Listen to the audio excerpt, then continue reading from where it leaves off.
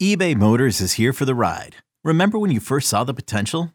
And then through some elbow grease, fresh installs, and a whole lot of love, you transformed 100,000 miles and a body full of rust into a drive that's all your own.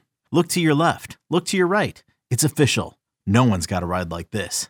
There's nothing else that sounds like, feels like, or looks like the set of wheels in your garage. With over 122 million parts, you can make sure your number one ride or die stays running smoothly. So there's no limit to how far you can take it.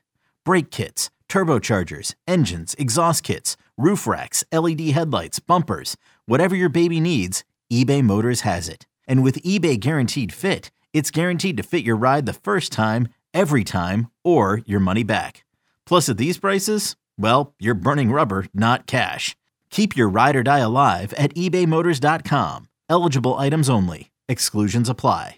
Welcome to the Inside Carolina podcast. I'm your host, Tommy Ashley. It's Wednesday. It's live. It's 9 p.m. It's the Game Plan and On the Beat Live.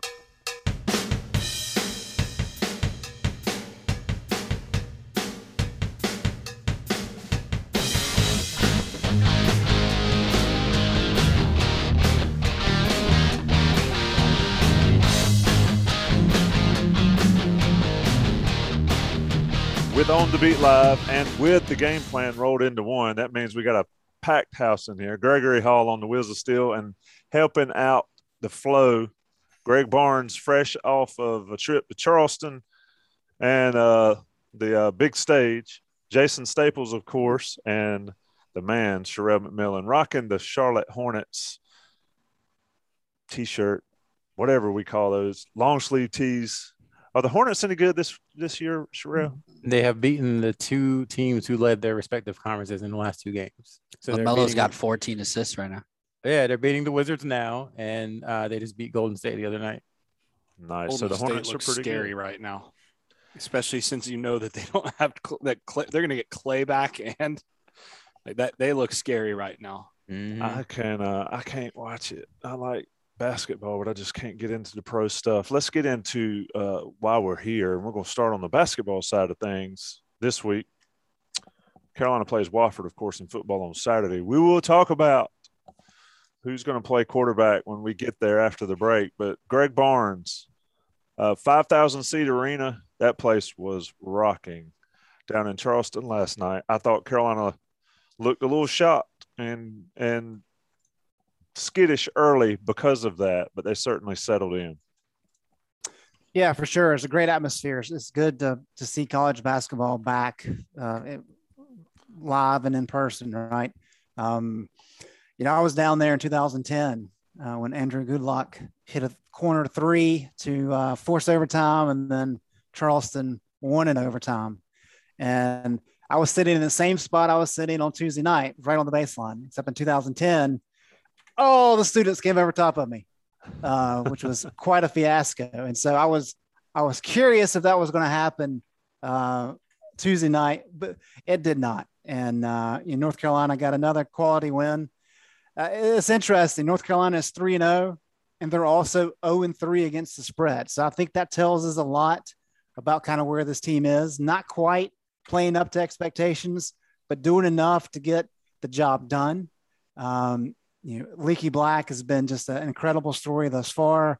Armando Bacot is playing like an All-American. Caleb Love played good in the second half.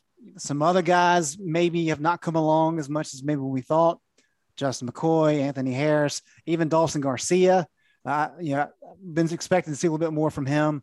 So still some work to be done, but they needed to get through this stretch 3-0 to head to Connecticut, which is going to be very difficult. And then so it's a mission accomplished thus far. Yeah, you talk about the 2010 game, and I mentioned on our Slack channel, on Inside Carolina Slack channel, I covered with JB Sissel the 98 game.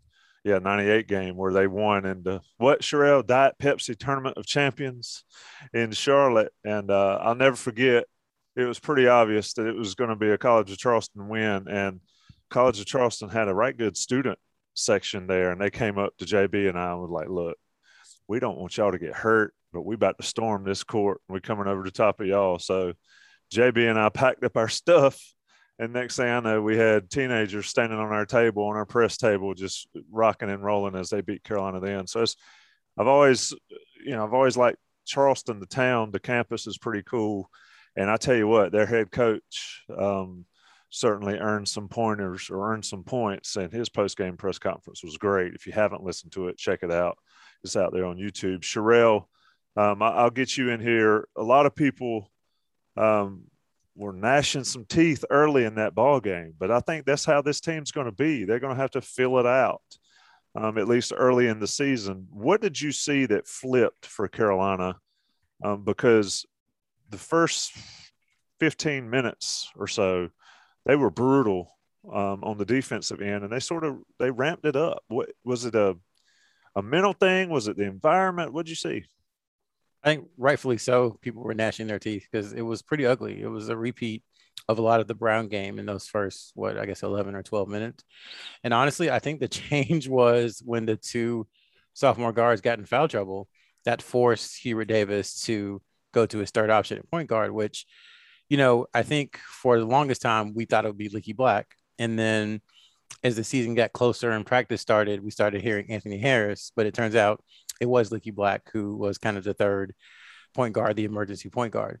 So with him in the lineup, and then you have Kerwin Walton at the 2, and then you have McCoy at the 3, you have a really huge lineup. Kerwin Walton was the smallest guy on the court for UNC at 6'5". And I really think him and Leaky played some really good defense last night, and their length bothered the shooters from College of Charleston. And so that kind of got UNC back in the game defensively. Their offense still hadn't caught up yet, but they were able to stem the tide. And I think they got down 11. And then by halftime had cut that down to 6. And then, they were on their way.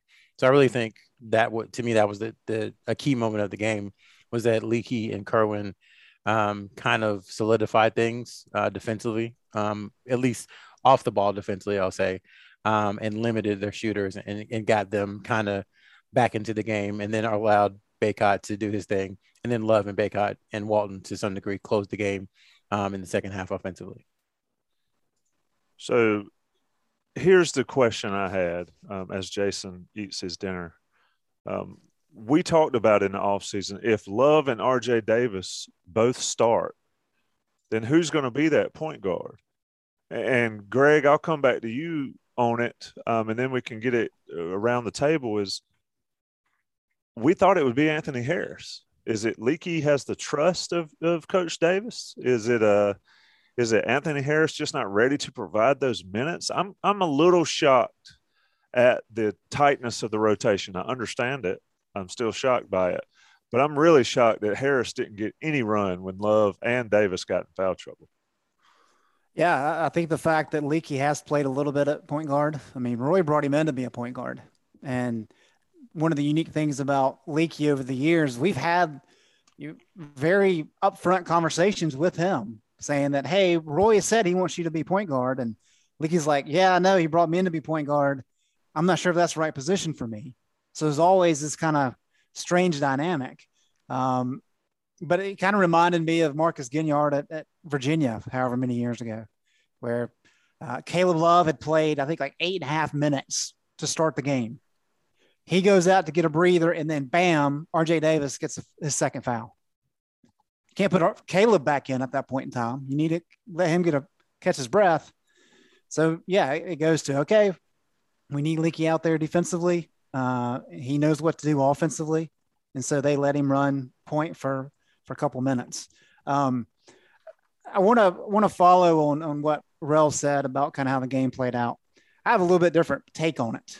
And, I think we tend to get lost in the noise of a lot of situations. And instead of focusing on maybe what's most important. And in sports, what matters most is matchups. And so, amid the chaos at the TD Arena, on Tuesday night, the crowd was loud. There was a lot of ball turnovers. The Cougars certainly wanted the game more than North Carolina did in the first half. But there were two things that really jumped off the court at me that heavily favored North Carolina. Number one, Charleston had no answer for Armando Bacot in the post. None whatsoever. Armando could have scored 40 points if he'd wanted to, especially if he had hit free throws. That's an issue for him moving forward. Number two, John Meeks was Charleston's leading scorer. And Leaky Black had completely shut him down. And so even though North Carolina was down by 11 points early, I'm looking at this saying, okay, if you shut down a mid-majors leading scorer while having a significant advantage in the post, good luck mid-major. And I really think looking at that, it was like, okay, how can Charleston win this game? And when you dominate in the post like Armando was doing, when you lock down their best shooter, it really became the only way Charleston can win this game, even though they're up right now, is if they get hot from three. Because there's at one point in the first half, I think Carolina was shooting 50% and Charleston was like at 35%. And when you balance all this out, it doesn't make a lot of sense. And so Charleston's not statistically not a great team. I think they're north of 200, both in adjusted offensive efficiency and adjusted defensive efficiency. So while the crowd was wild and crazy, that wasn't a great team on the court. So give North Carolina credit for enduring the run and the emotion and all that to start the game. But North Carolina did what it needed to do. And as Rel said, once Bacot kind of carried them through, Leaky carried them through, and then once the guards settled down, ball game was over. But because they had significant advantage in those two spots, I think that was really the determining factor. Gregory, Bacot. I mean, what is there to say about this guy? He could be ACC Player of the Year, given how this team plays. Especially if he plays like that, I think Greg would agree. I didn't see him in person last night, but that was his best game he's played since Oregon in Nassau 2 years ago. And you're right. He's got to figure out the free throw shooting. That's why Tyler Hansbrough was so difficult to deal with, is because you could bang him, foul him, beat him to death, and he'd just sit up there and strike three throws and make you pay that way. Bacot needs to get there. But Gregory, what did you see from the big man that we haven't seen since that game back in November of 19? I think it has a lot to do with being 100% healthy. Yeah, for sure. And part of that being healthy is why he's able to take the ball from the top of the key, drive, and then I believe he passed it off to Brady for an easy layup. Like, that's the Armando Bacot that, Greg, your article that you wrote, Hubert's quote about, sat down with Armando and told him, look, you want to play in the NBA? You're not going to be able to do that with what your current skill set is. And that play stood out to me as far as he's got the ball at the top of the key. He's looking around to try to give it to one of the ball handlers on the floor, but he sees the open lane and he's like, screw it, takes it. And then once he gets there, he's guarded and he can pass it off.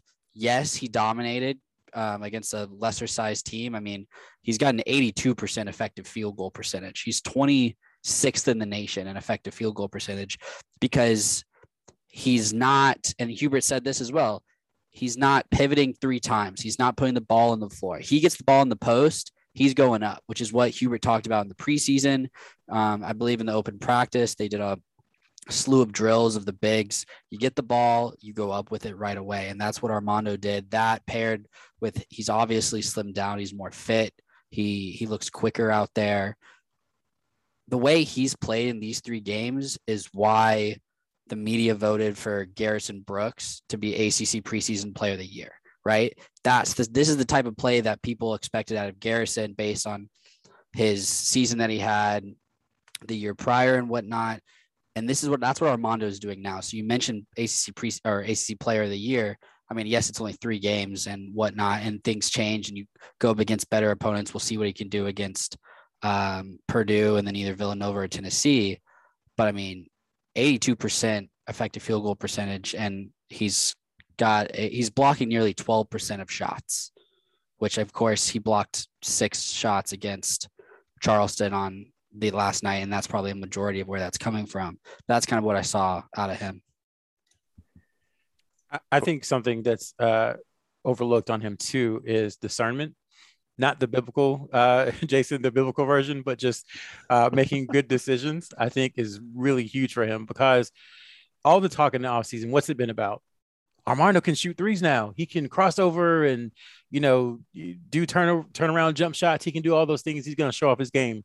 It's really hard, I think, to realize, hey, there's a 6'5" guy on me. I just need to take him into the post and shoot over him, and I can score every single time. And so we talked about it, the whole Jurassic Park thing. Just because you can do something doesn't mean you should do something. And he's shown a great ability thus far, through 3 games, to realize where the strength is. And the strength right now is against these smaller teams, that he can just back them down, make one pivot, and be at the rim for an easy layup or get fouled. As the season goes on, I'm sure he'll stretch it out a little bit. But I was looking at that very close, because there's been a lot of talk, a whole lot of talk since April about Armando Bacot's perimeter game and how he's going to shoot threes and everything. So I think that's a big point for him, is realizing advantages and making sure that he capitalizes on those. That's a great point. The thing is, as you do that sort of thing against those smaller teams, when you play teams that actually can match up size-wise with you, they have to honor that much more. So it opens it up for those good decisions pay off. It opens it up more for you down the line when you're playing against teams that then you do have to stretch, or you can stretch against those guys. I'm looking forward to seeing what he does against some of the bigger teams that they play against, because like Gregory said, he's moving a lot better. Yeah, I think that if I'm defending Bacot, I'd love to see him out there shooting threes. He can take all he wants if I'm playing defense against him. Absolutely. Go ahead, Gregory.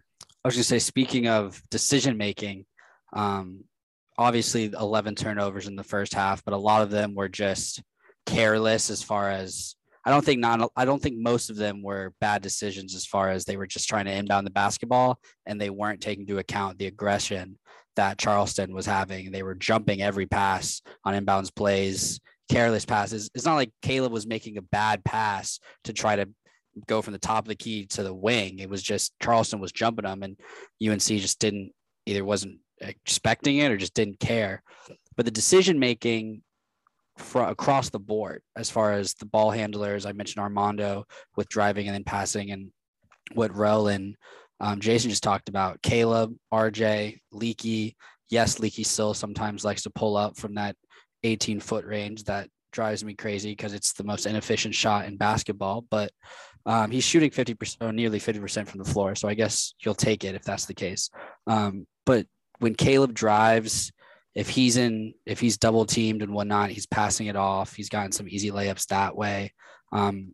Those guys have definitely matured from the year prior. And I think that's shown, and is kind of why we're sitting here and talking about how they're almost at the amount of 20-point games that they had last year, and they've played 3 games this year. That, with the changes in the offense and the 4 out and 1 in, but I think the decision making plays a larger role in that than that's the spacing and kind of who's on the floor, in my opinion.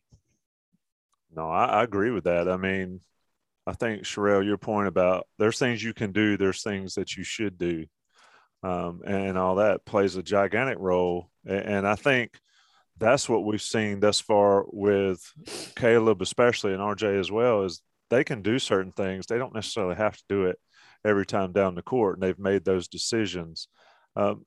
Somebody asked in the chat, and I'll just go ahead and get into that if I can find it. Is Dawson Garcia pressing? His shot selection's been off, rush nature, all that. What do you think, Sherelle? I think it looked like he's trying to press. Now, I was impressed he got some rebounds. I think at one point he had 7 fairly early in the ball game. But he looks like he's trying to do maybe a little too much to keep up with what everybody else is doing. What do you see there? Perhaps. We're still learning his game, because frankly, I didn't watch him a lot of Marquette last year. We watched him in high school, but we've got an exhibition game and 3 regular season games to go by. I think there's a little bit of trying to feel and fit in and understand exactly what his role is. Role definition for any team is huge. I think the teams who always have a leg up, their players understand exactly what it is they're supposed to do, when they're supposed to do it, what their strengths are, what their weaknesses are. And I think he's probably still trying to figure that out with this group, because while Manek and McCoy are new, the core people who are playing were pretty much here last year, outside of Manek and Garcia. It's the two guards, it's Walton, it's Armando, and it's Leaky. So those guys have that chemistry built in already from playing together for a year. And I think Manek, again, he was in Chapel Hill a couple of months earlier than Garcia. I don't want to say that's the sole reason that he's maybe a little bit ahead, but you can't discount those couple of months. He got there in early May, and Garcia was there for 2 weeks in July, and then got there, in the fall for practice. So I think it's just a little bit of trying to fit in, maybe a little bit depressing, but I don't think it's something really to be concerned about at this moment. He's a talented player, and it's just going to take a little bit of time for him to, I think, mesh with the rest of the guys. Definitely. Like I said, there were times there have been guys that we've talked about. If they weren't hitting shots, they might as well have not been out there. But he had 8, I believe, last night, 8 rebounds last night. So it definitely contributes.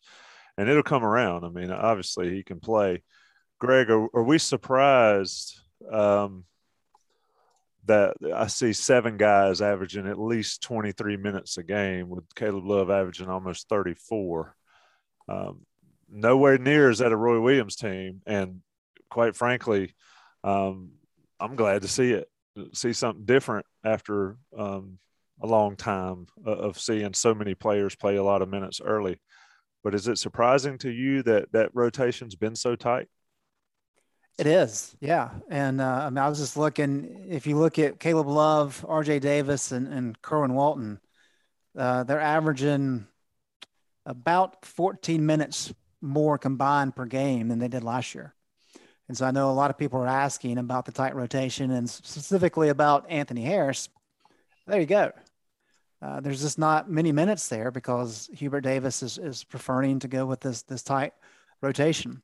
It's very interesting to me because and granted, I've covered Roy Williams for 15 years, so this is a process for me as well, kind of understanding a different approach.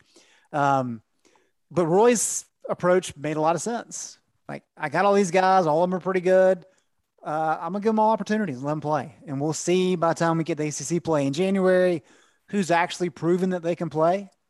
And they'll get to play in the ACC season. And then once we get to March, they'll get to play in the postseason. Hubert seems to have already decided, hey, these are the guys I think I can rely on, these 7 guys. And going back to the Leaky conversation, Tommy, if Leaky's going to be your third point guard, and if he's going to be your defensive stopper, and he's played great. He's earned his playing time.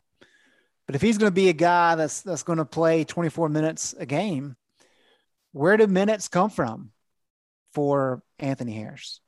Who are you going to put on the bench and play? So are you going to take minutes away from Caleb Love so Anthony Harris can play some? I think that's a good question. Same with Justin McCoy. I think we're kind of seeing that maybe McCoy is better suited for a 4. And it would be a good option against a team that plays a lot of true stretch fours. That remains to be seen. I think it's fascinating. And I'm really going to be interested to see what happens this weekend because, yes, North Carolina plays a very difficult team on Saturday in Purdue. A very good team, legitimate Final Four contender. Judging how difficult the Charleston game was, Caleb Love played a lot of minutes. So did RJ Davis. So did Armando Bacot. Well, if you do that again on Saturday, guess what? You turn around and 24 hours later, you play another legitimate, at least top 25 team in either Villanova or Tennessee. So are you going to play Caleb Love 70 minutes in 2 days? I don't know. So again, just another example of something that we just haven't seen yet. And so we're speculating, but it is certainly interesting. Somebody asked who's been the most impressive off the bench. You can really only pick from 2 guys. You might only be able to pick from 1 because Brady started a game. He's only started 1 game. So I guess it's Brady and Kerwin are your bench players. And I guess Brady is impressed more than Kerwin, but Kerwin's been the only true bench guy and he's averaging 10 points. And we saw what he did last night. So speaking of Kerwin, this is what I wanted to bring up, Rel, as far as coming off the bench. He's obviously handled it well. Yesterday it was slow in the first half, but it was slow in the first half for a lot of the team. Are you kind of surprised by or just what are your thoughts on how he's kind of handled? I mean, last year he was the guy that relied on shooting. And now this year, Caleb and RJ are both emerged as, I mean, we saw what RJ did the other night, and Brady can score. And then obviously Armando. So how do you think he's handling it 3 games in as far as coming off the bench and not necessarily being a role player, because there's only 7 guys and they still rely on him heavily. They might not win the game without him last night, but just thoughts on kind of how that transition for him. Everybody wants to start, but I would say for Kerwin, it's all about winning.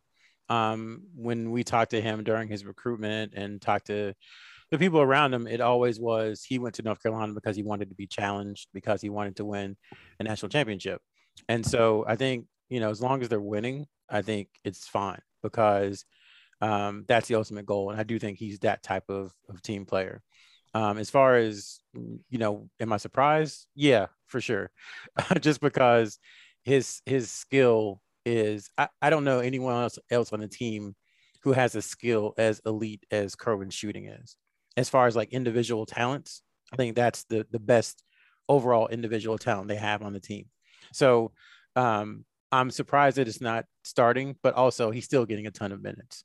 And I think part of it is that he has such a great attitude that it's not a chemistry problem. There are some players on some teams who, if they had started, 15 games as a freshman, and then you come and tell them, hey, you're going to come off the bench some, but you're still going to get about the same amount of minutes, that could be a chemistry problem. But I don't think that's the case with him. So I think he's handled it fine.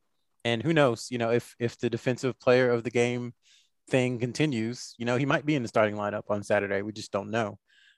So I think he's handled it well. And remember, the goal coming into the season that was whispered was 50% from 3, and he's there through 3 games. So a tenth of the season is over. We'll see over the next 9/10 of the season how it goes. Whispered by you? Whispered by folks, just people around in the ether, as people would say. Folks, that's for yes. sure. Let me ask a question that I think may be relevant, and Greg, I want to get your opinion on it, and I mentioned it in the Slack to give you all a heads up. How much is the short rotation? Is Hubert knows he needs to win now. He needs to win early. He's a new coach. Versus Roy had this built-up success. I've got umpteen championships. I've got 800 wins. I can play who the hell I want to play and build my team. Is there a dynamic there, or is it just a different style of coaching from the 2 guys?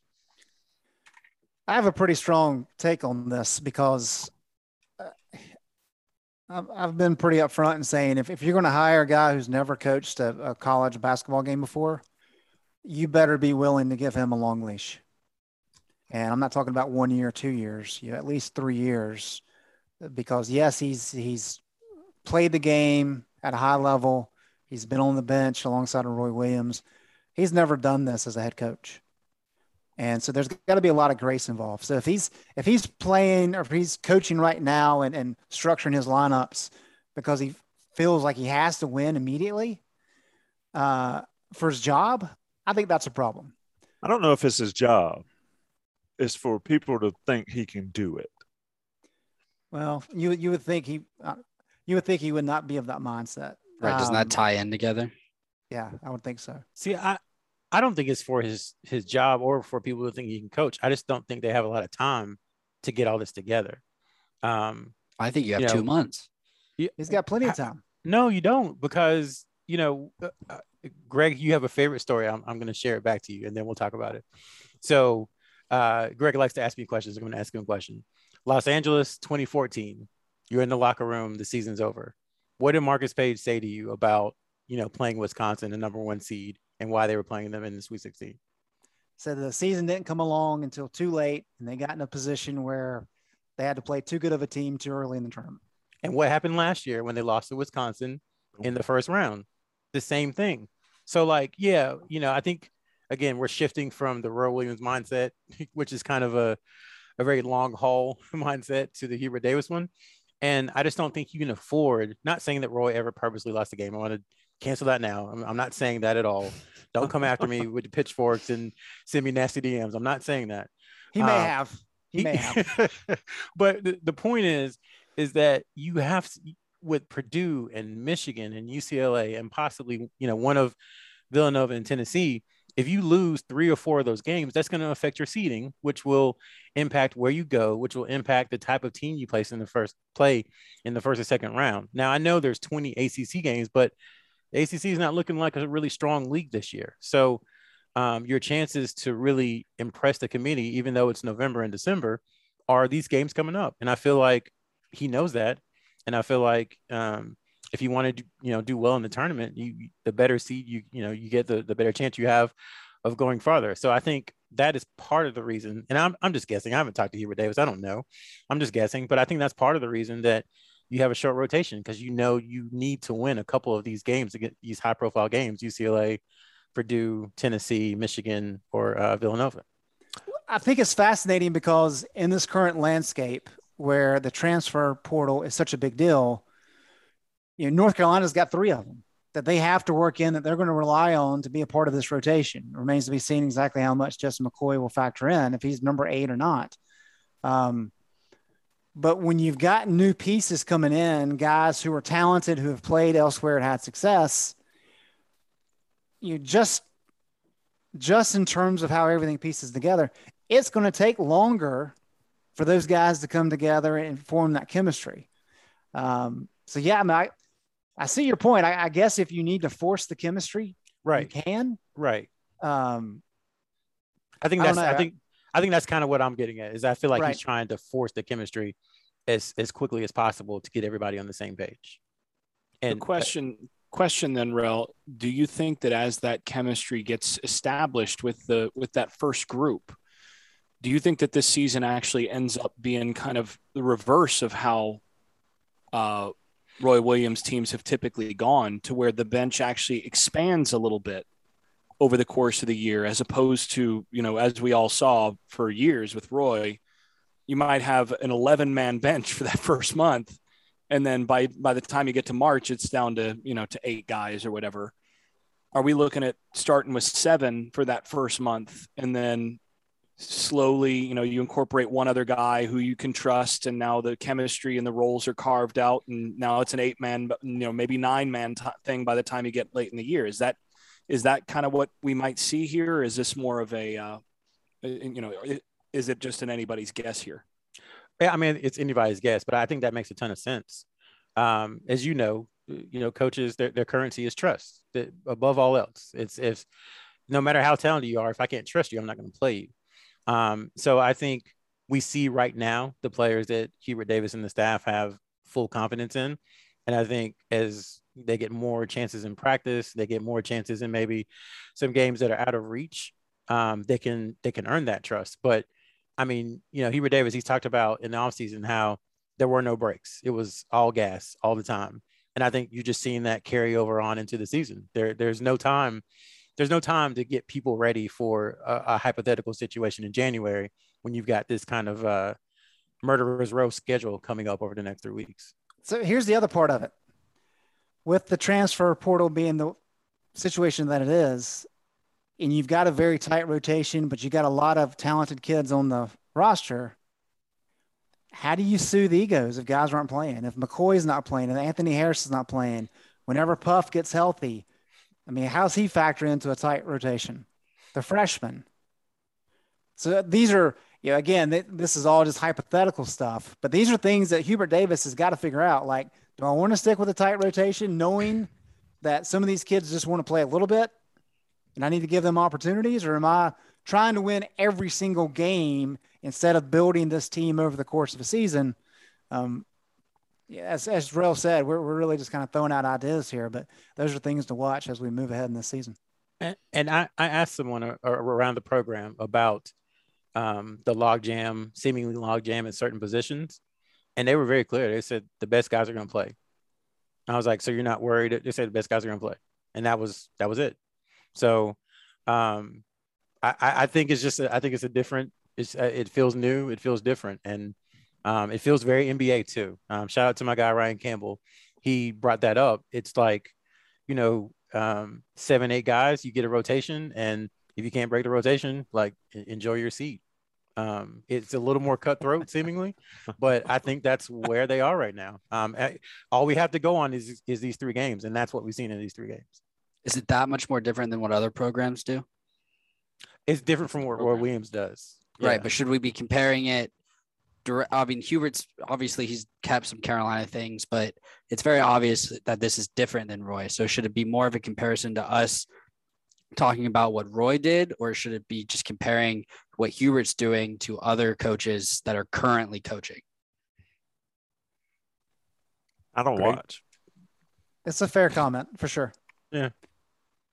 So we Yeah, comparing and them to the 8 miles my- down the road that plays 6 guys. Yeah, see, that's the thing Gonzaga's is only played 8 or 9 so far. well, 8 or 9 is very different from 7 though, and 7 Yeah. is pretty different from 6. Gonzaga's then- more talented though. Yeah, Gonzaga is definitely more talented, but the thing is, it's different at every program because, like you said, you go 8 miles east, and they're playing 6 guys. You go 700 miles south, and they're usually playing 11. So it's a completely different thing depending on program. So I think that the big thing is that the comparison to Roy really matters a lot because it is what North Carolina's been for so long. The best guys are going to play reminds me of the coach that's also on campus. Well, actually, all the coaches on campus at Carolina. The best people are going to play. I think Hubert's adopted. I get why he's doing it. I get the decisions that are made. I don't necessarily think it's a bad thing to have a short rotation early. I mean, people want other people to play. People want Anthony Harris to get time or Puff when he gets back to get time. But those same people that talk about wanting to work these guys in are also flaming when they're not playing well and they're losing games and all that stuff. And so there's a fine line. I think Hubert's going to do it his way. Rail, you might have the line of the podcast though. If the best people are going to play, and if you're not one of those, enjoy your seat. I mean, What about the freshmen though? it's a new. Yeah, let's it's talk just- about them. I don't it's- think they're going to play much all year. Right. Is it more like football when we get to January and it's like, oh, we're past that halfway point. Let's start playing some of the young guys. They've been here and they've gotten used to the ropes. Is that what we're looking at? And is that even feasible in basketball? So here's the thing. Mac Brown brought this up a couple weeks ago, and it's valid. It's valid for all sports, but especially these two. And he said that when he was at Texas, he had all these talented kids on the roster, and they were all happy. Why were they happy? Texas was blowing everybody out, and so your starters come out at halftime, and all your 2s and 3s go in and play the whole second half. So everybody gets to play. But North Carolina football the past couple of years had so many close games that you have to rely on your main guys. And so the younger guys don't get as many reps. If you look at North Carolina's basketball schedule, some of the easiest games were supposed to be these first 3. Now it remains to be seen because with the transfer portal and College of Charleston had 10 new guys in addition to a new head coach. We don't know what they're going to be like. Brown hadn't played a game in 20 months against a Division I team. Who knows how they're going to be? Loyola's 1-3. But North Carolina was competitive, or at least the opponent was competitive in each of those games. And so it wasn't like Hubert could just throw in the guys at the end of the bench to get minutes. And you would think against Asheville next week, they'll be able to do that. But you're quickly running out of opportunities for those games. I mean, even App State's not bad. And so if you're not going to do it against those teams, are you going to do it against Purdue? Are you going to do it against Michigan, against UCLA, Virginia Tech? I doubt it. And there's some Interesting. recursive qualities to that too, because that's one of the advantages of being the team that blows everybody out is that those guys do get to play in environments where they can screw up and then you can fix it. Right. So then, and then you can also devote more time to getting that stuff fixed in practice. So, it's recursive that you blow teams out so you can play more guys when it doesn't matter quite as much. They can make their mistakes when it doesn't matter. You can fix those mistakes, and then you can trust them more when it comes to tighter games, and then they can play more as a result. And so you're building that as a program. And I think that applies to both basketball and football in that regard, that, as you get better, you're able to play more guys because you're better. And then that actually helps you get even better because those guys are actually playing. So it's there really is that one hurdle you have to get over to get to where you're in control of enough games to take that next step, which is really a big step in terms of program development. I'm speaking more about football than basketball here, but I think it really applies to both. It's a really good example. It does. And as long as you have a coaching staff that lays it out and is fair about it, I don't think there can be any. I mean, there's always going to be guys griping about wanting to play, but if you're not beating out so-and-so in practice, do you deserve to play given what they're doing? I'll never forget. What did Max Owens tell me, Greg? I don't care as long as we win. As soon as they stopped winning, it went sideways. And I just think Hubert had to win. I think these games had to be won early in the season for the reasons I stated, but also for the reasons Sherrell stated. What about the freshmen, Dunn and Styles? Sherrell, you saw them and followed them enough in high school. I mean, do you think there's a way in for these guys to get any legitimate minutes? I'm not going to say legitimate minutes. All minutes are good minutes. To get any quality time in games that matter when it matters, like Jason was just talking about for those two. Well, I think we've already seen that Styles has gotten some. I think Leaky was in foul trouble, and maybe Kerwin was as well. And Styles played a few minutes. I think it was against Brown, 5 minutes against Brown. So he was inserted into the lineup. So I think that's something. I think he's the one when Jason talked about maybe the rotation expanding to 7 or 8 or 9 in January. He's the one that came to mind because, one, he's going to be very, very important for UNC moving forward. 2, he has the kind of things that I think Hubert Davis is looking for. As we talked about, there's one ball. And right now you can see that North Carolina can score pretty easily, knock on wood, but they've scored more in each game moving forward. So you need someone who is kind of a bruiser, who's athletic, who can guard multiple positions, kind of what Justin McCoy was brought in to do, so to speak. And I think Styles can do that. So I think he's right there with McCoy as someone who could earn minutes if he can come in and guard a small ball 4, grab a rebound, push tempo, finish in transition, those type of things. So I think he has a clearer path than Dunn. I think Dunn right now is going to be very difficult just because what Greg said, how much RJ Davis and Caleb Love are playing. And then to some extent, Kerr Walton, when he plays the 2, there's just not many minutes left after those 3 take them up. So I think Dunn has a much tougher path to minutes than Styles. All right, let's get near the end of the basketball talk. Let me go around the room, get a question going. I'm going to go to everybody. I'm going to start with you, Gregory. It's one of the questions you posted in our Slack. Other than a rim protector, is there anything else this team lacks? Defensive pride for 40 minutes. We saw it in the second half, but in the first half, I mean, like Greg mentioned, they led by 11, and it wasn't as concerning considering their best scorer in Armando, but still, you still trailed by 11 to College of Charleston because they were getting easy buckets. It's not like they were shooting lights out from 3.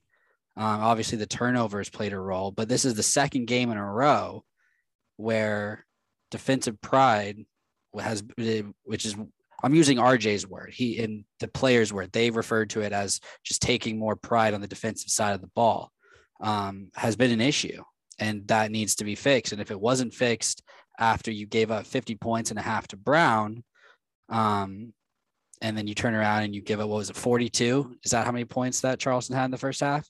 You give up 42 in the next game after defense was the largest issue in the game before, both of which are, I believe, both teams are maybe in the 200s and on KenPom, if I'm not mistaken. Like, there's not like you're giving up 42 and 50 to Purdue. Like, if they give up 42 points to Purdue on Saturday, you're giving up 42 points to a good team, And so I think that's kind of what they're lacking right now is they showed it in the second half. They played much better defensively in the second half. Leaky played defensively good the whole game against Charleston's best player. But across the board, whoever's on the floor, 40 minutes of tight defense and actually moving your feet more than 2 steps, not just being, okay, I'm going to go with you 2 steps and then I'm going to let the guy in the post finish the job. It needs to be the whole 40 minutes. And then if it goes into overtime and whatnot, that's, I think, what this team is currently lacking. Jason. Yeah, I gotta basically say that I don't know. I don't know that they're really missing anything other than really being settled into the system and having like defined roles carved out. I think talent wise, they have the pieces other than that rim protector. But I think Rel has been right about how important it is to get the chemistry to where guys know what their roles are in your system and with the guys that they're playing with. I think that's the thing really. And that includes the defensive side as well. I think part of the defensive issues come down to that sort of thing in terms of playing together and expectations of all of that, learning to play as a unit defensively with different guys. So I think that's a factor as well. But I don't think that personnel wise, they're missing a ton because, I guess the one other thing I do wonder, other than Caleb Love, who's going to actually be the guy that can get to the basket against it. That's the other thing I guess that I would say is against a really high quality defense that can really pressure you on the outside, that has length and can take away some spot shooting, because this team can shoot. Who's going to be the guy that can break you down off the dribble and create plays off the bounce? I think they've got that with Love to some extent, but I wonder who the other guy is there. And I think you need two. At least. Greg. Rel touched on this earlier. I think it's just role development. I mean, we know that Armando Bacot is the force down low. We know that Leaky Black is the defensive stopper on the wing. We know that RJ Davis and Caleb Love are kind of figuring out what they're doing together in the backcourt. But what is it for Anthony Harris? What is it for Dawson Garcia? What is it for Justin McCoy?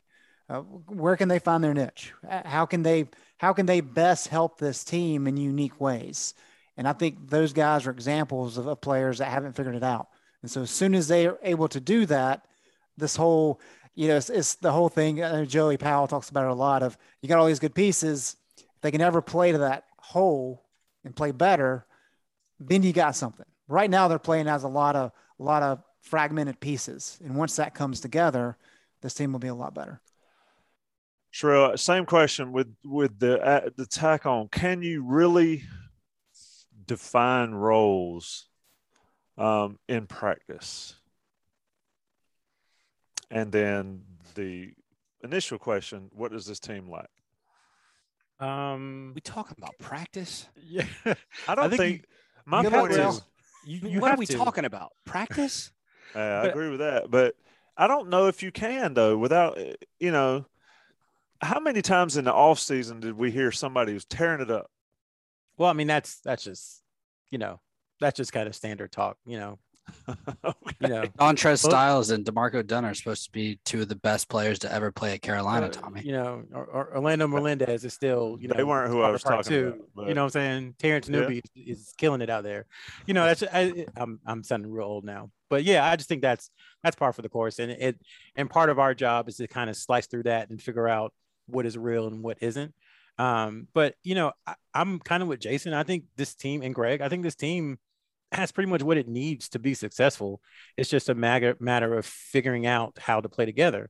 And to the point of our earlier conversation, I think that's why you force feed minutes to the guys who you think are going to be, your top 7, top 8 guys, is because you want to build that chemistry, to your point, Tommy, in games, not in practice, as much as possible. And I don't want to say it hurts chemistry, but it makes it difficult for those 7 or 8 guys to get into a flow if you're, playing 11 people and you're experimenting with lineups, especially when you have a new system. That's the other thing. With Roy Williams, he could do it because, we knew what Roy Williams' system was. It was tried and true over 3 decades, and we knew what it looked like. And, it was kind of like the Remember the Titans, like Novocaine, it's 4 plays. Just takes a little bit and it'll start working.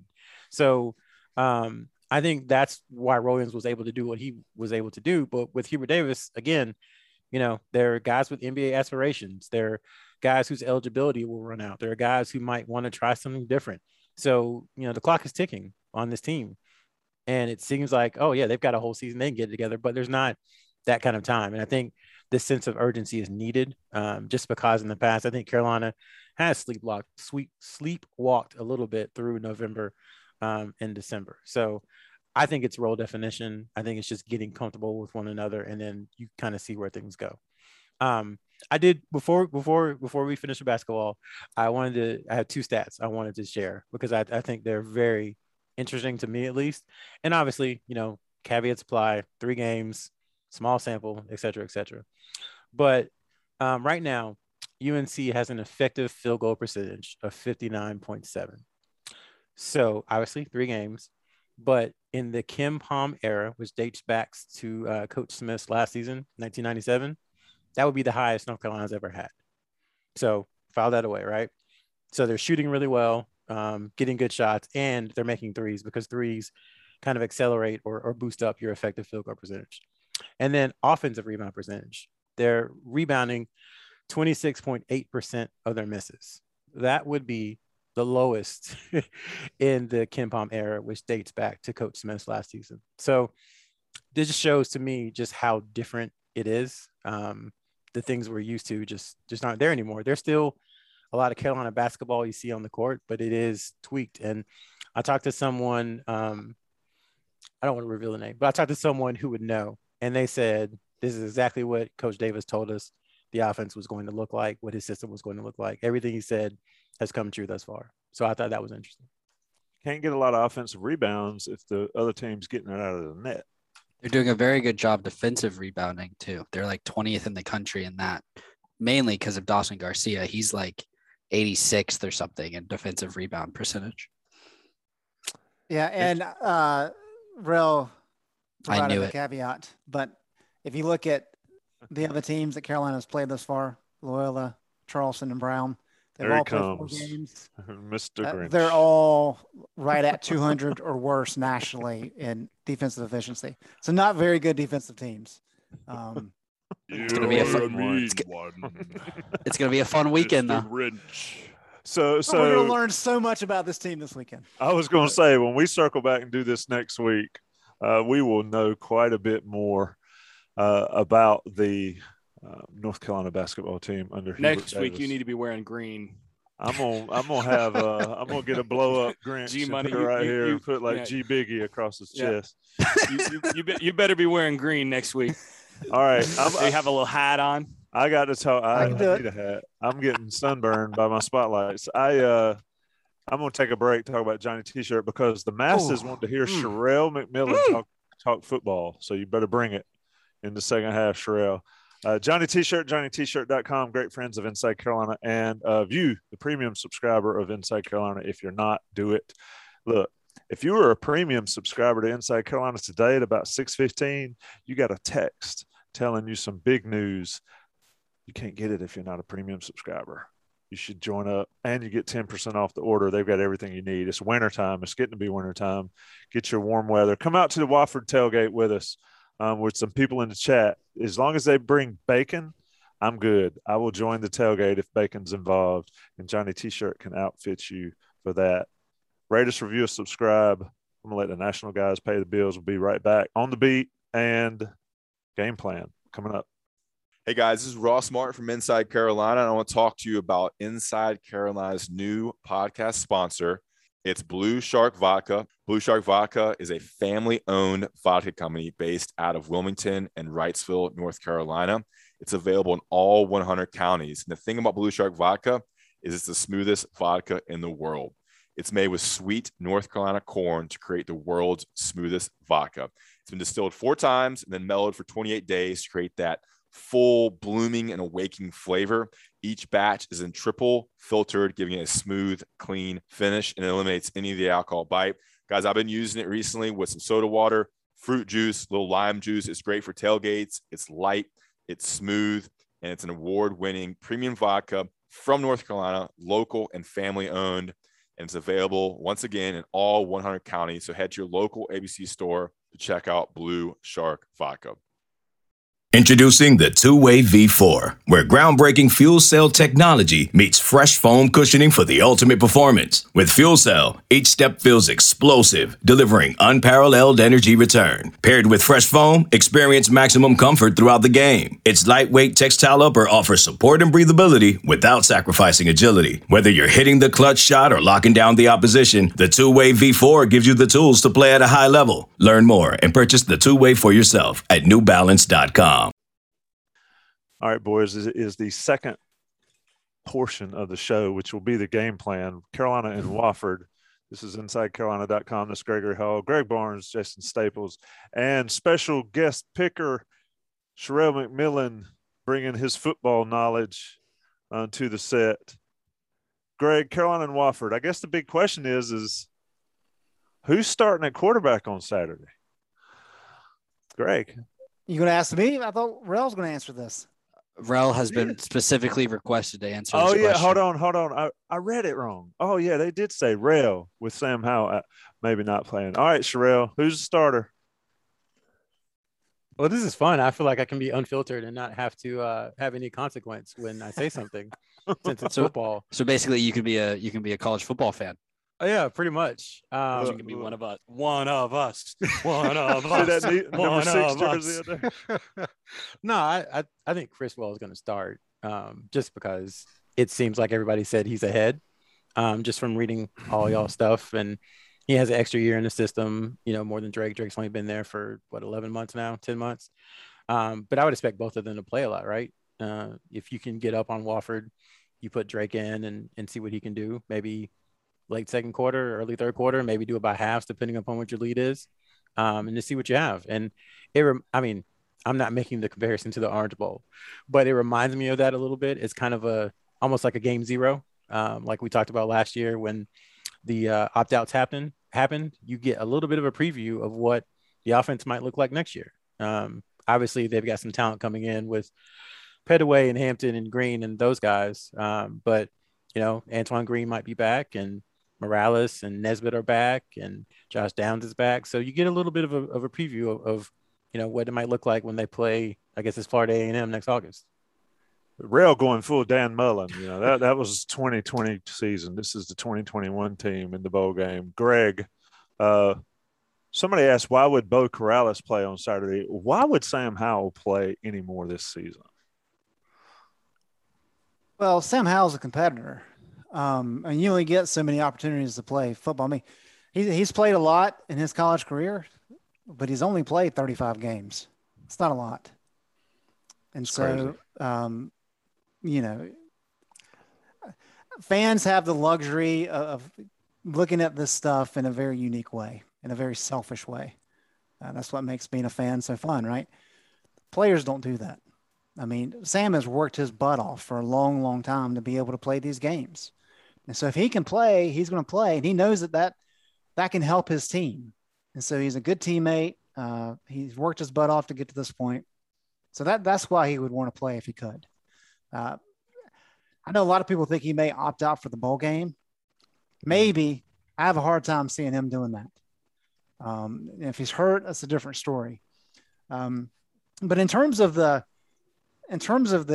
who starts, I think people need to look at this let's approach this as a critical thinking exercise. I know exactly where you're going here. So the transfer portal has changed everything in this sport. And Mack Brown has been open and honest about he wants to have 4 scholarship quarterbacks on the roster. I think we can all agree, given how things have turned out the last year with the portal, that is very optimistic and unlikely for that to occur.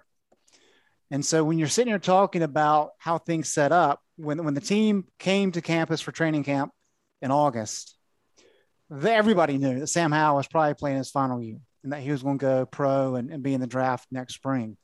So you're really looking at 3 quarterbacks on your roster that you have to get ready to compete for next year. I know you got a true freshman coming in, but it's pretty much Drake May, Jacoby Criswell, and then Jefferson Boaz. Criswell is the older guy. He's been around longer.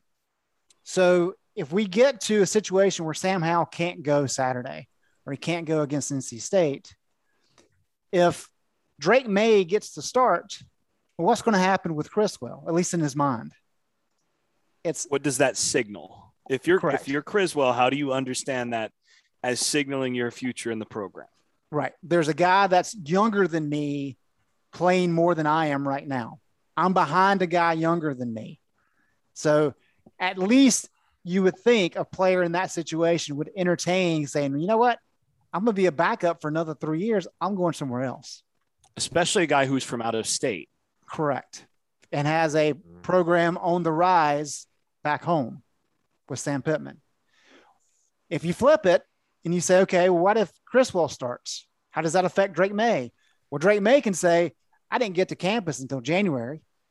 I haven't been in the program an entire year. So even if the guy older than me plays, I've got an entire offseason to work my butt off to get better, and I can push him for that starting job in training camp.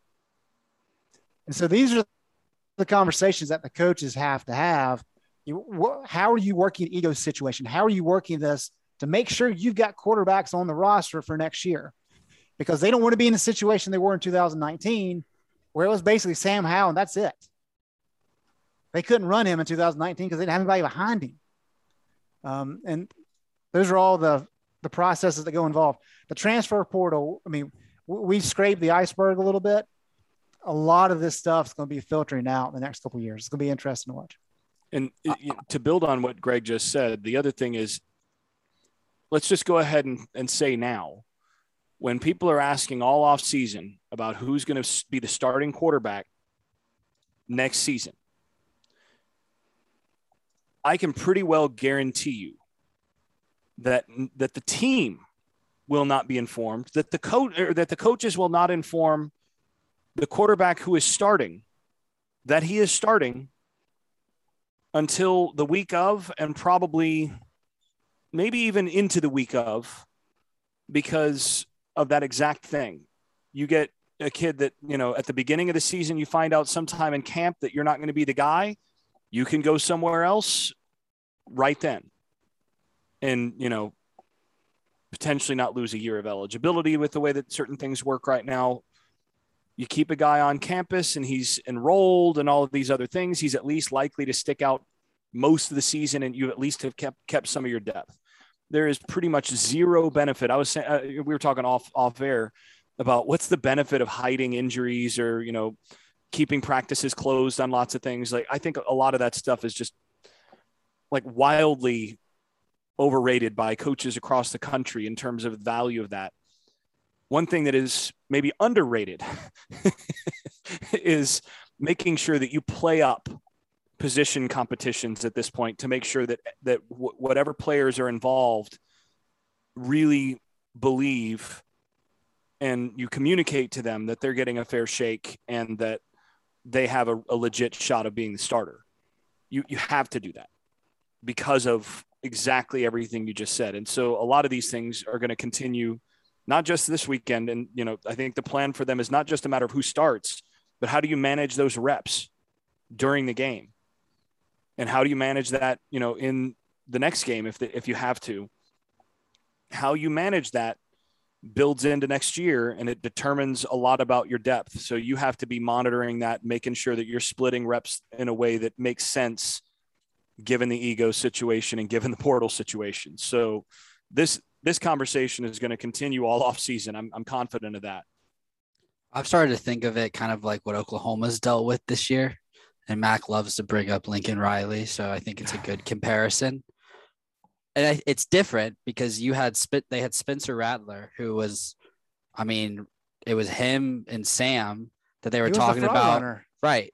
Yeah. They were like the two most experienced returning college quarterbacks.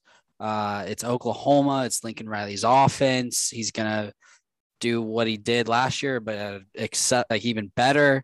And then you got fans calling for his butt to be benched, and then he is benched. He got his own teammates in the locker room that wanted anybody but him to be the quarterback too, right, which was another complicating factor. And then Caleb Williams comes out, does well, and then he starts to do poor, and then it's just a reversal. And then you've got fans calling for Spencer and Rattler to come back out. And is that kind of where And now obviously either Drake or Jacoby, whoever wins it, could win it and have it and be that much better than the other guy and be the starter like Sam did. But if not, and if it's going based off what we know now, which is they're even, is that the path that they're headed down towards? Could be interesting. We're having this discussion now. I thought it would probably be in August of next year or even in the spring.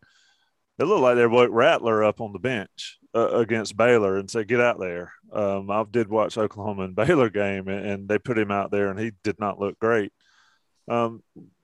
Sherrell, get back in here. The football masses, the masses are still calling for your stuff. I mean, I just wanted to ask Greg and Jason, like, y'all really think the Monday before Florida A&M, we will not know who the starter is going to be?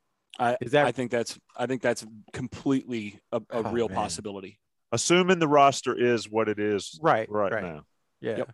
No, I mean, if Sam Howell decided for some reason to come back, we'd know.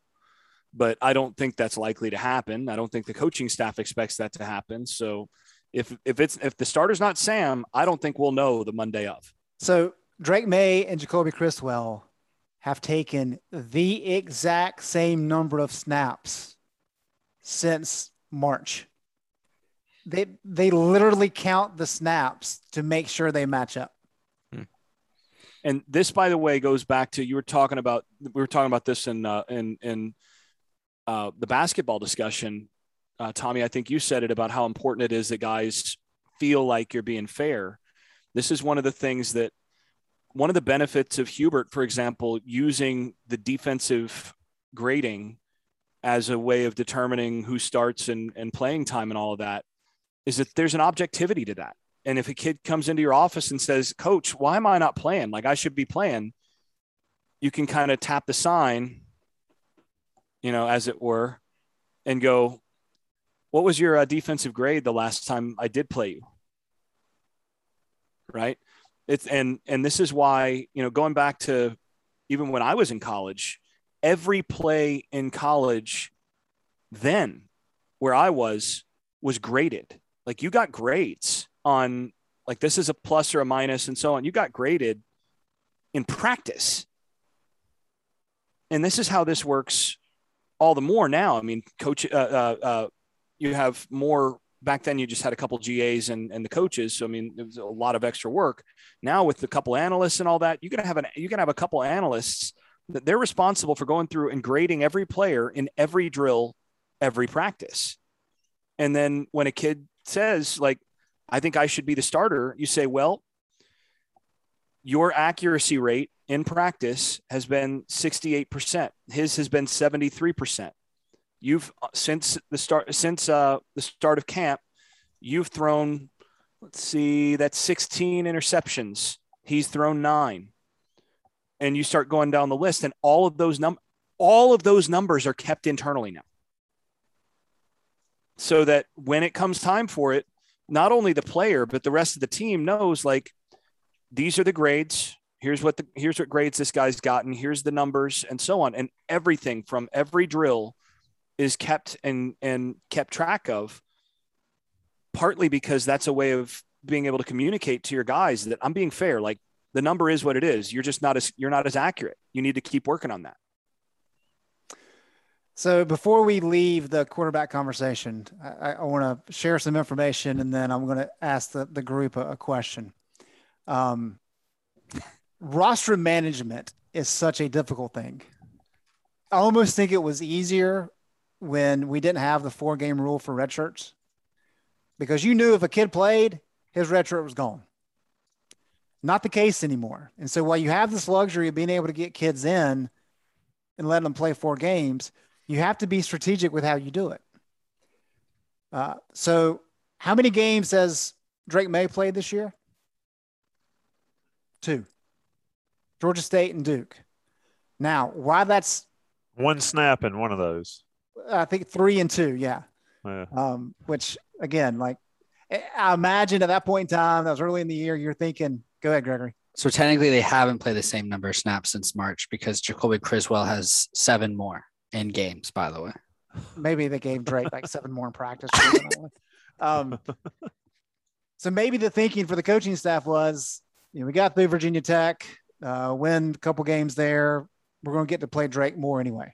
He's only playing 2 games. Well, let's say that Sam Howell is actually really hurt. And this is hypothetically say Sam Howell is out for the year. Well, Saturday's an important game for Drake May just because it's against a really bad opponent. He can play a lot of snaps. Well, that gets you up to 3. So in that scenario, do you play him against NC State and not play him in the bowl game? Do you hold him against NC State and hope that Criswell doesn't get hurt and then let him play in the bowl game? Or do you play him in both and burn his red shirt? That's my question. I think now if somebody's good, they don't stay the full 5 years anyway. That would be my response.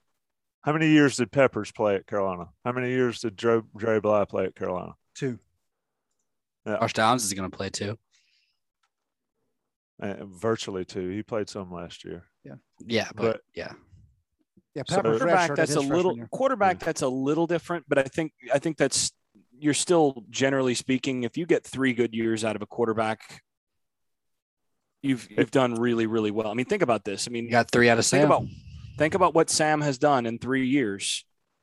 If you can get 3 years out of a top flight quarterback, you've done great. And the thing is, the other thing, you're hoping, and Mac has been very, very candid about this. You're hoping when you recruit a quarterback that he's out of there in 3 years, because that means that guy was really good. And if he's not good enough to be out of there in 3 years, then You recruited over him anyway. you recruited over him anyway, in theory, and he's probably out of there in 3 years because he transferred. That's part of the difference now, is that you're not actually. I mean, the days of Florida State in the 90s, where every starting quarterback they had for like 15 years in a row was a redshirt junior or older. Those days are over. You get a guy that's talented enough to start at this level, and he's going to have to start by the time he's a redshirt freshman or redshirt sophomore. He's gone, and you better recruit his replacement within 2 classes of him if there's any chance that he might leave. So you always have to be recruiting quarterbacks is a perpetual task in college football now for that reason. So yeah, I don't think you worry about playing about a red shirt with Drake May at all. What do you think, Sherelle? I have a logistics question. So May enrolled in January, right? Do January enrollees get the COVID year? No. Okay. All right. Then yeah, I'd say burn it. That's a good question. I had not thought about that. Huh. Who knows what the NCAA will do 3 That years is a good from question. now? Yeah. Well, Yeah, the hardest thing about the COVID year, and this is what you're hearing coaches all around the country talk about, is all these players get that extra year of eligibility, but the rosters don't expand now. Right.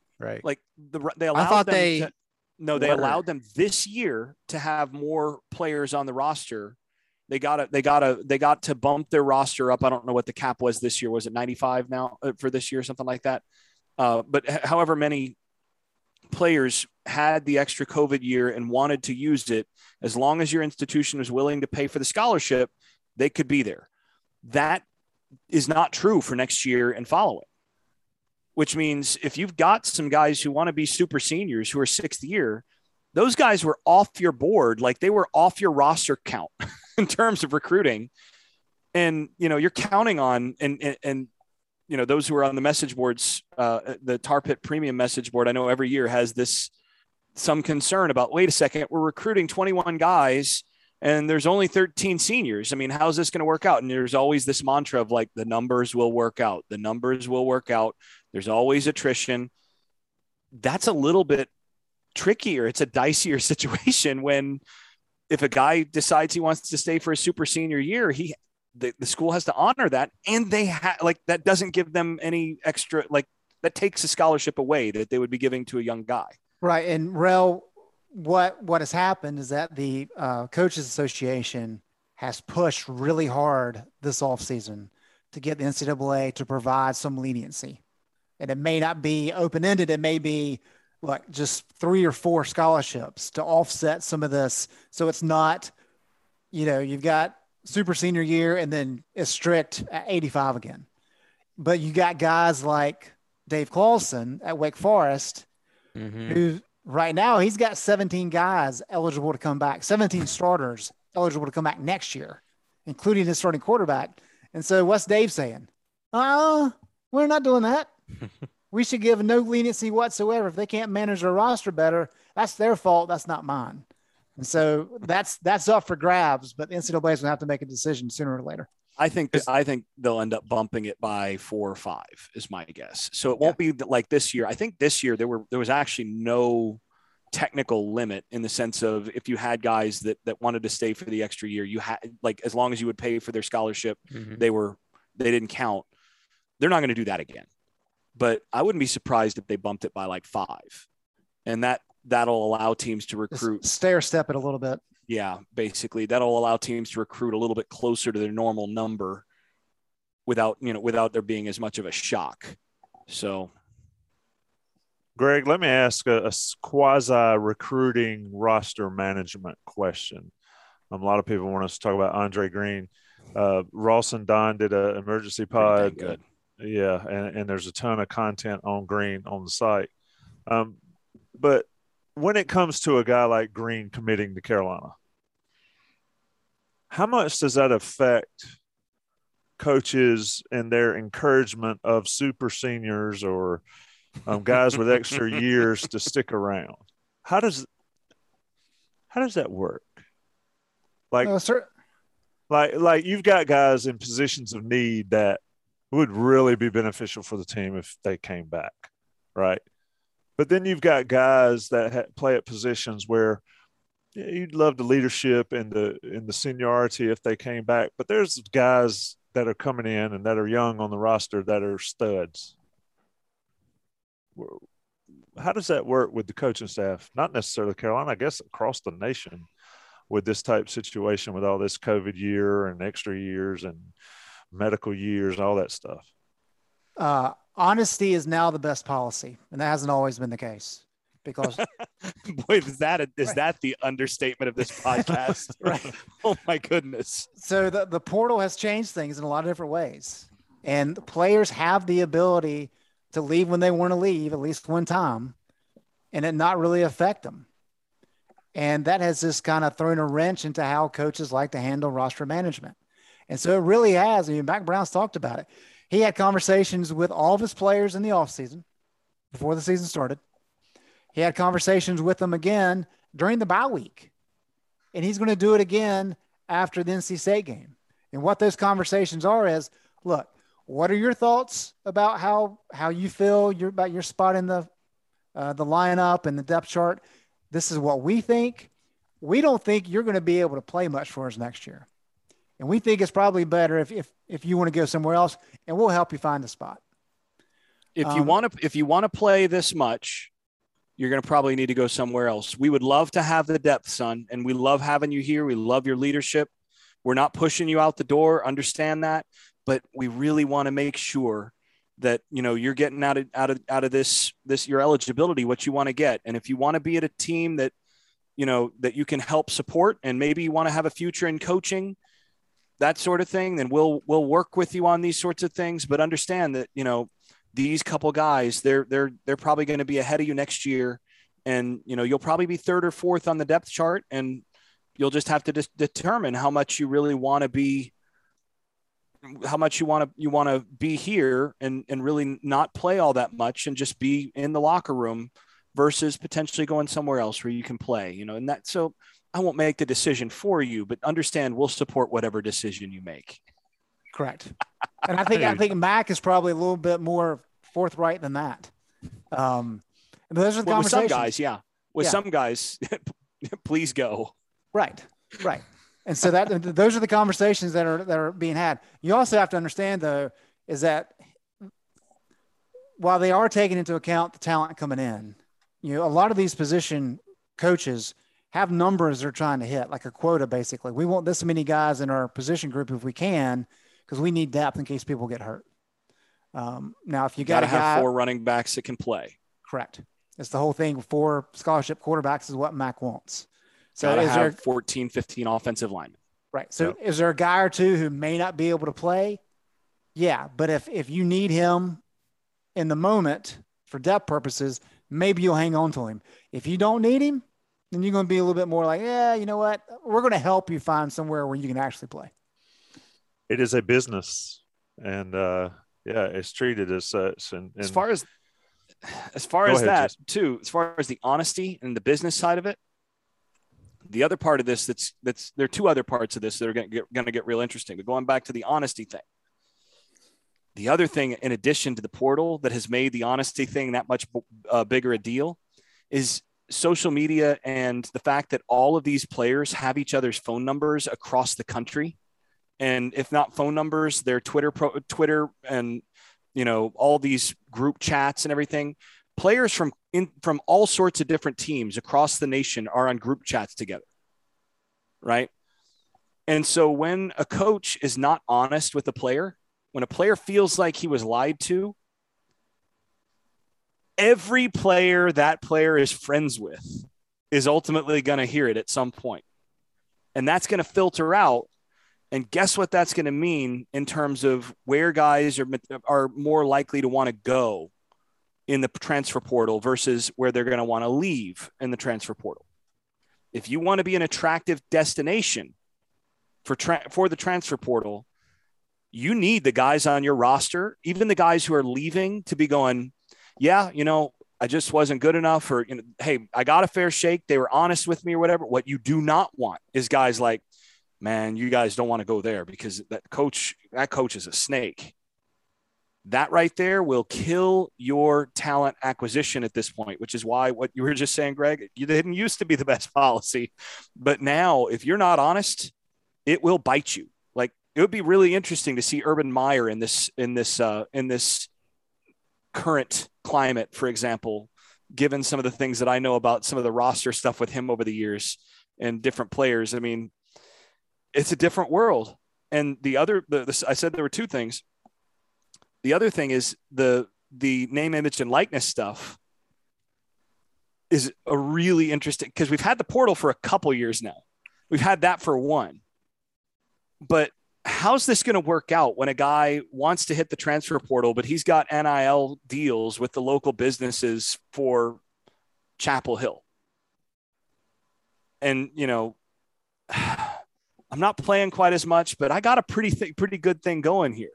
If you're DJ Uiagalelei, for example, let's say he loses his starting job at Clemson. He's got 7 figures in name, image, and likeness deals down there. 7 figures. Does he decide to transfer somewhere else? I mean, a couple of those deals are national, but does he decide to transfer somewhere else and try to, replicate that? Or does he say, it's going to be hard for me to improve on this business situation where I'm at. I'm going to stay here for now. Does he keep those deals if he doesn't play, though? Well, that's the question. I mean, it depends on how all this stuff goes. And so we're still in the infancy right now of the NIL stuff and how all this stuff is going to work out. You can't have a contract signed that's dependent upon production. That's right. So since you can't have that, now they may not renew it, right? And Junior over there is right. Yeah, can't have it. Exactly. Come on.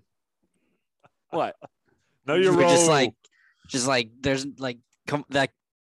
No, yeah. It's just exactly. It's just like before NIL, there were no players that got free meals from any restaurants or anything in college towns, right? There's no paper bags or free paper crab bags legs of money from a Publix, being handed for around. example. No way.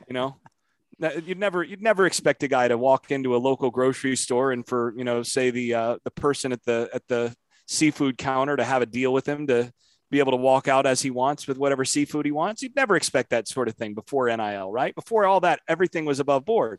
But no, really, I mean, this is one of those things that is an interesting. Oh yeah, poor Jameis. Yeah, we should all feel bad for that guy.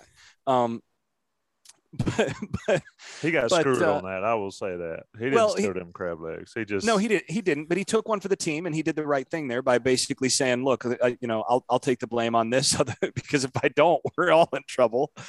But you got to be aware of what your situation is and not be stupid about things. And he had a hard time with that at times. So, and that's all I'm going to say about that. But he But these guys with the NIL stuff, it's going to be interesting because I do wonder whether, like, in certain places where if a guy's not playing, you have certain deals get made to make sure that this guy's happy this year. Make sure he's taken care. Like some of the big programs, like some of the really deep pocketed programs, your Texas A&Ms of the world, where you say, look, we need to keep this kid on the roster and he's not going to play as much this year. And we need to keep him next year because depth wise, we just got to have him. Can you guys, toss 6 figures of money at this kid just so that he doesn't leave? And, after that, if he doesn't play, he doesn't play, but we need that guy. I just wonder whether some of that stuff's going to happen too, in terms of the disconnect with the portal and also, of course, attracting guys into the portal. Oh, it's a totally different world. It's a mess. Just think you can get Dream Motorsports, Dream World Motorsports, or whatever it is. To sponsor you. Look it up. Look up that name. It's relevant to the triangle right now. All right, let's talk about. You can go get Murder Sports. It sounds like a Hunger Games thing. Motor. You can go get a pretty white Jeep and drive it through Eflin, North Carolina, and sit in the back seat while not driving. Gregory, let's go around the room. I'll start with Gregory since he's been mostly quiet until I woke him up. Yeah, I will say this. I thought you said Murder Sports. I have never ridden in the back seat of my own personal vehicle if the front seat was open and I wasn't driving. Never. Anyway, I digress. Gregory, what do we want to see on Saturday? Sherelle, I love you. I see that look. It's like, come on, man. Gregory, what do we want to see Saturday versus Wofford? DeAndre Boykins. I've been wanting to see him, and I want to see what he can do, especially with Kyler listed on the senior day chart. That's a young guy that I want to see. And I know everyone's going to want to see Power and Rah. So I guess they're on my list too. And then I guess maybe see how they use Nesbitt more. If Nesbitt plays, I mean, he's been playing, right? And we know how talented he is and the ceiling he has. But those are probably my guys. See how they use Nesbitt. Maybe they use him more. Maybe they put him out wide more. And then those defenders. Just to see how it's handled. Yep, absolutely. I don't know how much we can learn from playing against Wofford, but I agree with you. I want to see some of the younger guys, and those are some good names. What's up, Greg? KJ Binkley, I think, is the one at the top of the list, and I think any of the linemen. Why is he called? Why KJ Binkley? Isn't it Kendrick Bingley Jones? It is. Mac has called him KJ Binkley for 2 years. Consistently KJ Binkley. Yeah. It's great. It's great. Look, for North Carolina, everybody's excited about the recruiting. I get it. You got to be elite up front. And the only way you get elite up front is to play a lot of these young guys on both lines. So the quicker UNC is effective on the offensive line and then the defensive line, the sooner the teams can be able to take that next step where they can challenge for the ACC title and then maybe get to the top 10 and all those kind of things. So all the guys in the trenches, all of them. Play them all. Jason Staples, what do you want to see Saturday? I'm just curious to see who Tommy Ashley's favorite player is going to be. It'll change on Saturday, won't it? Well, that's the thing. Like, right. I mean, up till now, it might be Jefferson Boaz. Right. Your favorite player up until now has been Jacoby Criswell, I would think. But on Saturday, if that's the guy that takes the first snap, he's not your favorite anymore. I mean, you're a fickle mistress on this. So, or Mr. So, I mean, this is, I'm curious to see who your favorite's going to be after this game.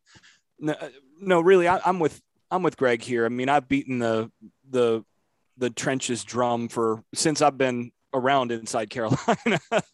I mean, those who've paid attention for long enough, and especially those on the Tar Pit premium message boards will remember, I got asked about 3 years ago when Carolina was humming along pretty well. How far do you think Carolina has to go to be competitive with the Clemsons and Florida States of the world? That was back when Florida State actually was decent, right? How long do you think it'll take? Said probably three years of really solid recruiting, and I got dragged. Right? I got dragged on the boards, and I got dragged, some of the people on commenting on this podcast for that stuff. But the reason is it takes 3-4 years to develop the trenches to be competitive with the true elites. And you got to, and that's partly because you got to recruit enough talent, and it takes stacking a couple classes together to get that. And partly because it takes longer to develop those guys, especially in the offensive side. I mean, you're looking at 3 years from the time of getting a 4 or 5-star guy on campus to him really being that on game day, usually. Now, there are a few exceptions to that. Those are, they should have like a 6-star for some of those guys. But with the very few exceptions, you're looking at 2-3 years minimum.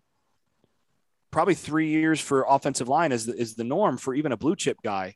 So I'm wanting to see some of the guys that have been, I want to see Caden Baker. I want to see some of these guys that are pretty highly recruited, reasonably talented guys up front, and see how they're developing. I want to get an opportunity to see those guys in the trenches and see what that talent is going to look like moving forward. Does anyone on this podcast know the origin of blue chip and blue blood? Like, what's up with that? Well, blue blood goes back to the old idea of, I can tell you that it goes back to in Europe, the various families that were royal tended to be, first of all, they tended to be pretty inbred. So many of them actually had hemophilia and that sort of thing because they were marrying cousins and all of this repeatedly in order to keep the land and the family and all this. And one of the things that was a consequence of a lot of that is that they were very, very, very white skinned in many cases. And if you're around really white people at times, their veins stick out as, you see the blue blood. Either. You see the blue blood. And they were the royal ones. And it was a mark of royal. First of all, you weren't out to get enough of a tan to hide it, right? Because you weren't working in the fields or anything. So blue blood had to do with the idea that the blood running through your veins was blue, as opposed to, other people, they'd get, cut or whatever. And it's this idea. So it goes back to that, first of all. Blue chip goes back to the stock market. So you had blue chip stocks and things like that had to do with all of that. And I'm not 100% where that came from on the stock market, but the recruiting gambling. Side. I think it started with gambling. Yeah. Nope. Is it from the blue chips and gambling representing a higher? Yep. Thought it might. Tommy says no. A Google search shows the term blue chip was first used to describe high-priced stocks in 1923 when Oliver Greengold, an employee at Dow Jones, observed certain stocks trading at $200 or more. See, I could have Googled my question. I've got a 19th century reference of gambling. I could have Googled it, but we wouldn't have gotten Jason Staples talking about inbreds and hemophilia and royal family. Which I'm glad you didn't. That was excellent. I grew up thinking blue blood was just because it was Kansas, Duke, Carolina, and Kentucky. And I was like, oh, yeah, blue blood. They're all blue. That's good. That's good. Well, that's good. That is that. I mean, if you're asking about that, yes, that's correct. I was just sorry. Yeah. I thought you were going to say. I'm glad I asked the question because that was very entertaining. But I thought you were going to say Blue Chips. That's the movie, right? Sherelle. Yeah. That movie's hilarious. First of all, Greg, score for Wofford, Carolina. And I got Dodd asking us to break down Wofford. 84-3. They run a slot back veer. Right? Isn't that right? Carolina's going to win 84-3. 84-3, yeah. I think it's going to be a little lower than that. Just a little. So bold of you to say. Yeah. I'm going to go with because they're going to play a lot of young guys in this game, and they got to throw the ball, right? If Criswell and May only hand the ball off, they're going to have to. Wofford has lost 9 straight to FCS opponents and lost 5 of them by 20+ points. Yeah, I'm going to go with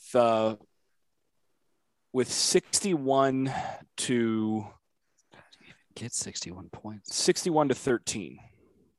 They ain't scoring 13. I think they might not, but it's going to be young. There's going to be some young guys. There might be a guy that slips or whatever, maybe 61-9, something like that. I mean, it's going to be ugly.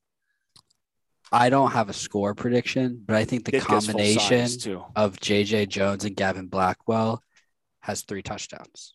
That's my prediction. All right. Sherrell's looks like he's packing his stuff up, but he doesn't Someone- realize. Someone asked for closing comments from Sherrell McMillan. I just don't get full size. I tend not to tempt fate the way you all are. Like they have to win the game to get to a bowl, and like it's like, oh, they're going by 70, they're going by 50. Like, I mean, They don't have to When win it's this not- game to get to a bowl. They're going to play NC State in a week. more attending. See, Jason, more attending of fate. When I'm objective when it comes to Carolina basketball. With Carolina football, you always expect the worst thing to happen. And what would be the most Carolina football thing of all time would be for Sam Howell to be injured and then find a way to lose to the most terrible FCS team of all time. Side note, With both backup quarterbacks with getting both hurt in the backup, process. yeah, and y'all are really the Wofford boards wherever they are. Y'all are just setting them off right now. They are in a frenzy. I don't think they It have is them. Wofford.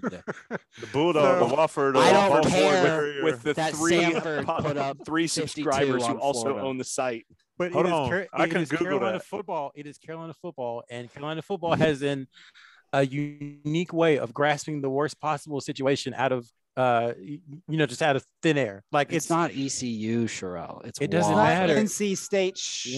win the game, and then we can talk about NC State. Like, don't take what you can't take Wofford for granted. I'm not. It doesn't I'm matter. not You sound like- playing. I'm you not sound taking like that on Jay- anything for You granted. sound like Jay Bateman. Well, It the doesn't matter NC what we State say. games on the road at night. I mean, it's a shoe-in, right? Well, I mean, they won by like 40 last time they played NC State at night. Dude, I'm on the Wofford 24/7 message board. They said Jason Staples can go to hell. Hey, No, at least he's- it'll be warm. He's out here talking about inbreds and At least my Nah, friends will be there. I want to see I want to see Des Evans play like a really good game. I want to see I Jawari just Ritzy. need him. get I need 30 or him to 40 get a snaps. sack. Yeah, you need, based on the preseason projections, you need him to get about 8.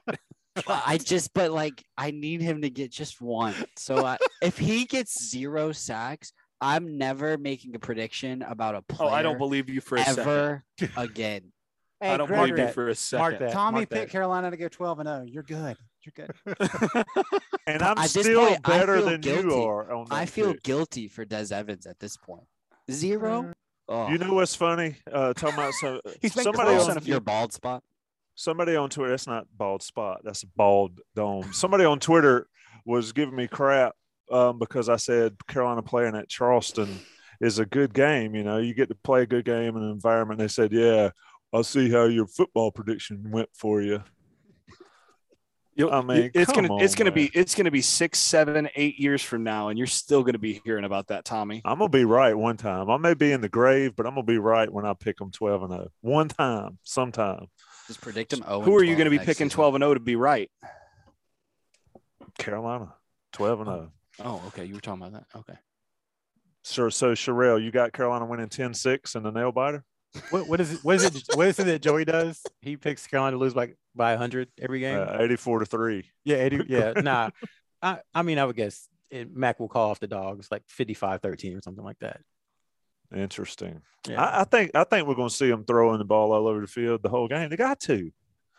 They don't have Anyway. to. If they don't, and then they go into Raleigh at night, maybe if they get a different quarterback, they'll play better at night.